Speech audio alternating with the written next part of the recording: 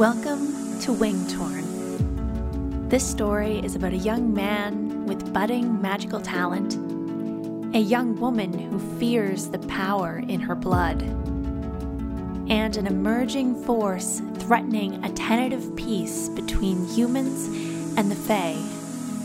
This is a fantasy serial podcast, written and performed by Claire C. Marshall. Book 1, Arrival.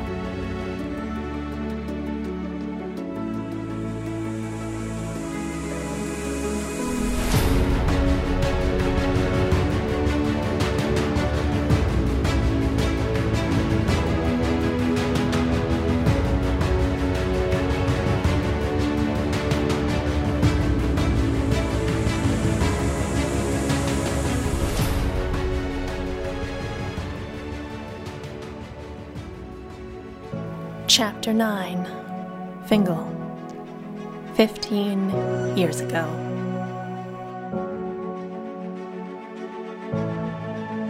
Fingal's resistance cell had identified 4 rescued children from the palace who needed escorting to Cantlin. Them, plus Riona, made 5. Other resistance members took charge of the other children, promising them safe passage to their communities. Unclaimed children, who were too young to speak, were briskly rounded up by the Imperial Guards.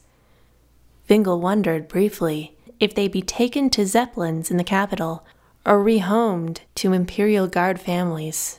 He tried not to dwell on it, for worrying about one child was enough.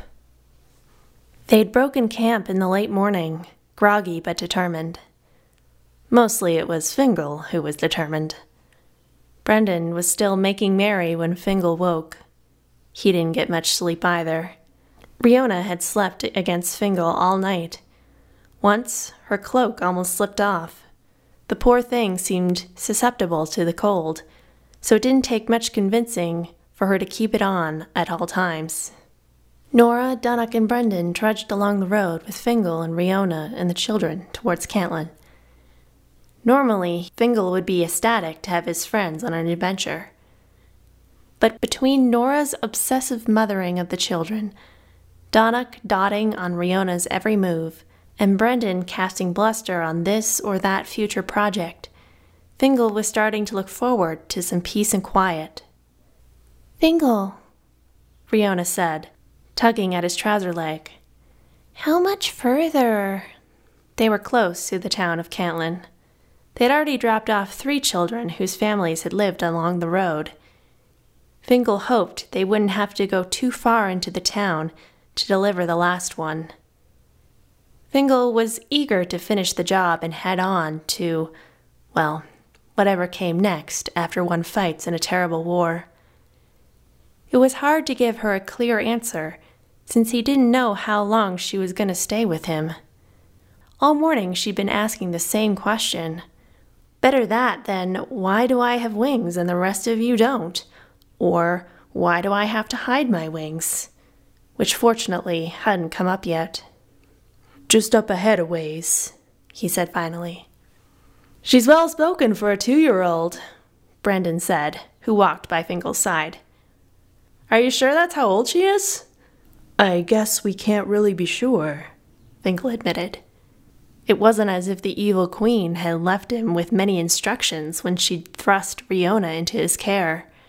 "I am 2 and 3 months, Riona said to Brendan, somewhat indignantly, as she held up 2 and then 3 fingers. "Oh, well then, you're almost old enough to gather your own berries for supper," Brendan said, winking at Fingal. "Where are the berries?" Riona asked Fingal. "Can I have some?" "Not so mute anymore," Brendan quipped. "Over that shock quite quickly." "Seems that way," Fingal said. "And Iris will get some berries soon. I'll show you how to find the oxenberries. They're my favorite. You'll like them." "Will I?" She seemed unsure. The daughter of a queen, a princess, probably didn't forage for her supper that often. "Yes," Fingal said firmly. He hoped she'd like them. She'd picked at some of the dried smoked meat in their rations that morning. Perhaps she was used to richer food whenever she snapped her little fingers. Or maybe the Fey Queen had magicked food into existence. Fingal wasn't sure how magic worked. If one could really wish food into existence, it would explain how the Fey militia had traveled light and had been able to descend upon the Imperial Guard and the resistance cells with silent ease. Not anymore, he told himself. The war was over now. He had to remind himself of that because it didn't seem real. Maybe she's the daughter of a noble, Brendan suggested. That would explain her talkativeness. It was hard to lie, especially to Brendan. It all happened so fast. I'm tired, Riona said, and in a lower voice added, Mama would carry me when I was tired. Yes, well, your mother had wings and killed anyone who didn't fit her definition of perfection. Sighing, he scooped her up. She giggled, an annoyingly infectious, adorable sound, and it brought a smile to his face as he raced further down the road with her, away from the others. It's like I'm flying, she squealed. Fingal laughed. After years of war, of surviving on nothing but hope and the hope of being loved, it felt good to laugh again. Ahead, the last child they needed to return ran too, faster than Fingal, towards a group of cottages nestled in the trees along the road.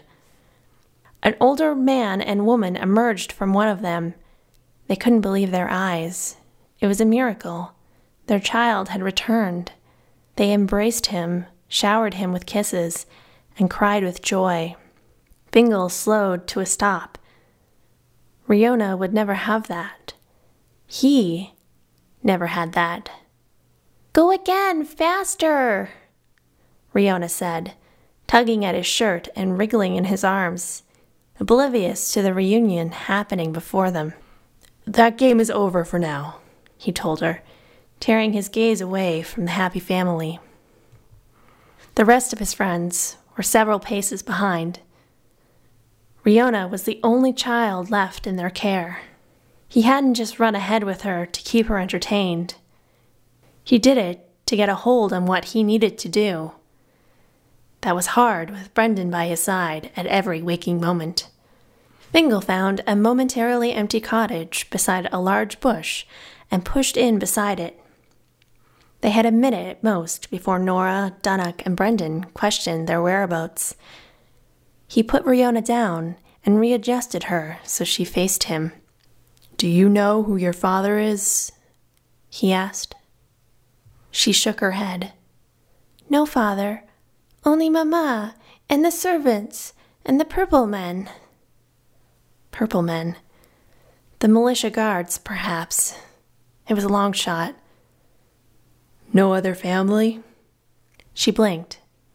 He took that as a no. No one else in the palace where you met me that you know or like? She averted her gaze. They died. Of course. War did that. Can I stay with you? She asked suddenly. Fingal's heart was torn. He couldn't say no to her. Yet he had a future out there. There was money to be made in the Drottiched Isle with Brendan. Maybe he could build a house there. The way Dunnock had talked about it, it seemed like somewhere he could make a fresh start.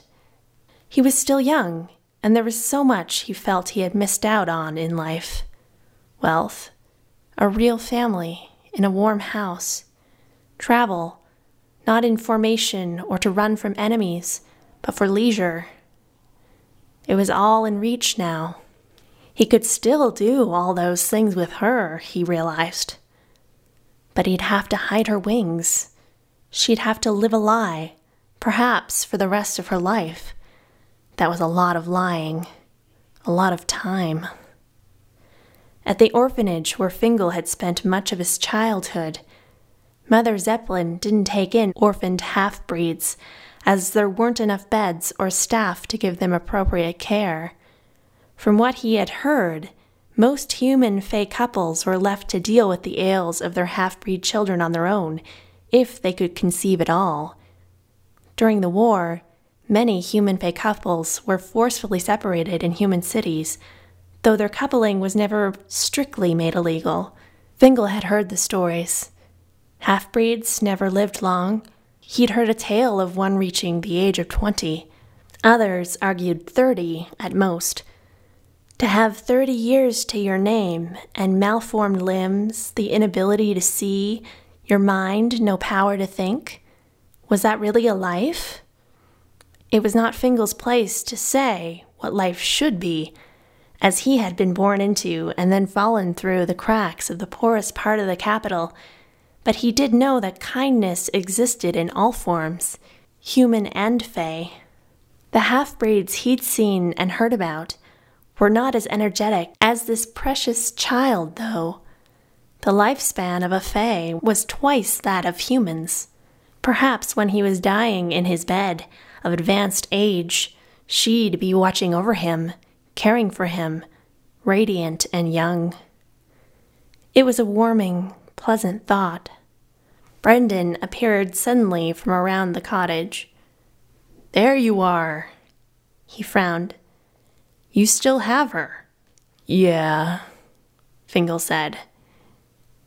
He smiled with a kind of inner happiness he didn't know he had. He could always build a bigger house. It didn't really matter where. "So," Brendan glanced around the collection of cottages. "No takers for the child? I guess we're still a little ways from Cantlin proper. We could go further in." Nora and Dunnock brushed aside the bush. Great. All three of them had to be there to witness a momentous life decision. Fingal took a deep breath and sat down on the grass. She wouldn't stop staring at him with her big violet eyes. She longed for a love he wasn't sure if he was ready to give, if he had any love at all. How could he, a fatherless street rat turned orphan, turned resistance fighter, turned liar, protect the potentially dangerous daughter of their greatest enemy?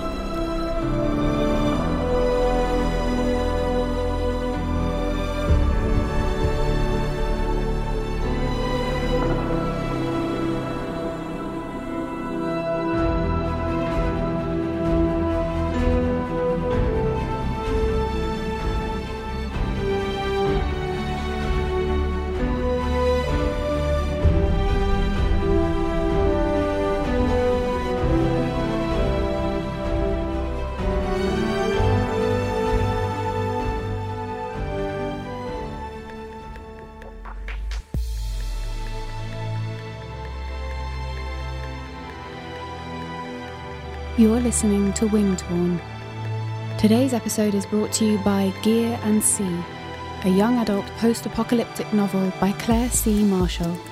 In a broken world where human children fight to survive, best friends Ty and Rayleigh embark on a harrowing journey of friendship, loyalty, and sacrifice when they befriend a large robot.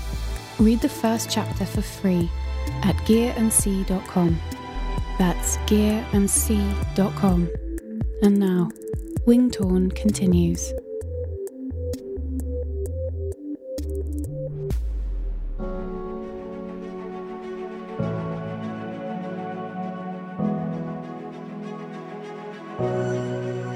Turns out, Iris's father is also deceased, he said, running a hand through the girl's hair. She has no other family in the village. So what are you gonna do?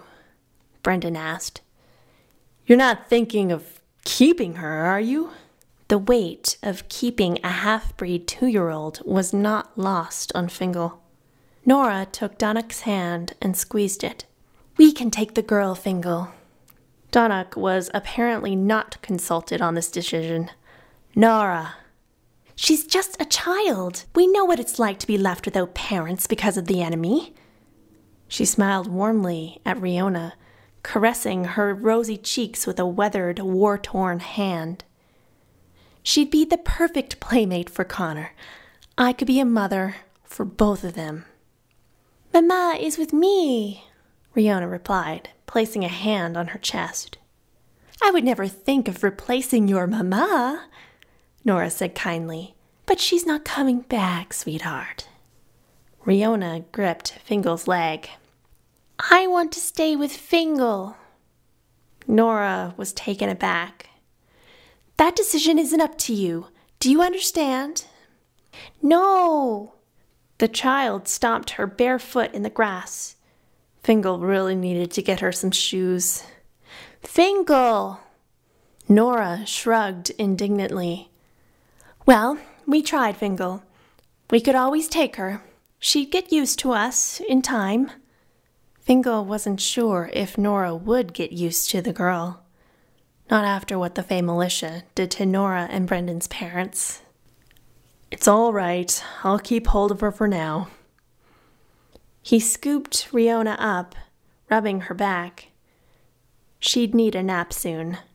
She could sleep in his arms on their way to Ashdown. A child is a lot of responsibility, Nora said. Rejection never looked good on her. If you need any help... I think I can handle it. Fine. She turned and headed back to the road. Next stop, Ashdown. I need to see my baby. No more detours. Donnoch dutifully followed her, while Brendan hung back. Not a minute later, Riona's gentle snores tickled Fingal's ear as she nuzzled into his shoulder. You know, you should throw Nora a bone. She just wants to feel useful, Brendan said, crossing his arms. Iris is my responsibility, Fingal said, as they stepped from behind the cottage and back onto the road together. With her parents gone, somebody has to look after her. Why not me? Hey, if that's what you want, far be it from me to persuade you otherwise, Brendan said, holding up his hands. I just want to make sure you're all right. That's all. We only have so much happiness in this bleak world.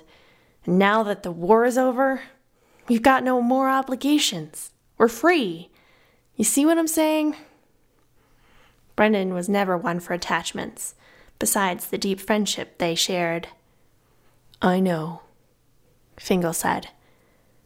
But imagine if someone good had found us when we were still living on the streets, or right after when your parents were killed. How that could have, made us better. Good? Better? Brendan sneered. I think we turned out all right. We just destroyed an evil queen. We won a war. There had to be a better name for Queen Catrona than that, at least around the child. I just think I have an opportunity to give her what I never had. Brendan smiled a little and put a big arm around Fingal. You're a good lad, as Donnoch would say. As Riona held onto him tightly, and the three of them strode down the path together after Nora and Donnoch, one thing was certain. If she was going to stay with him, she was going to have the childhood he never had. He was never letting her out of his sight.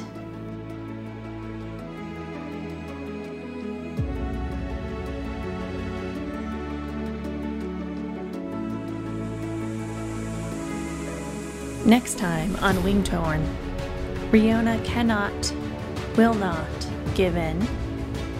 A dressmaker makes an unreasonable request, and Oliven arrives in a hurry with terrible news.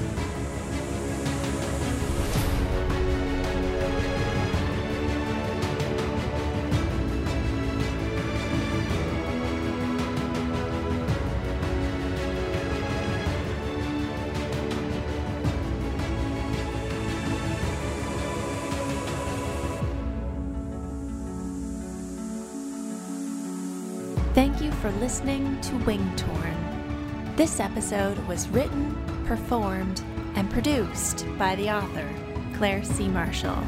If you want to learn more about my books, please visit wingtorn.com.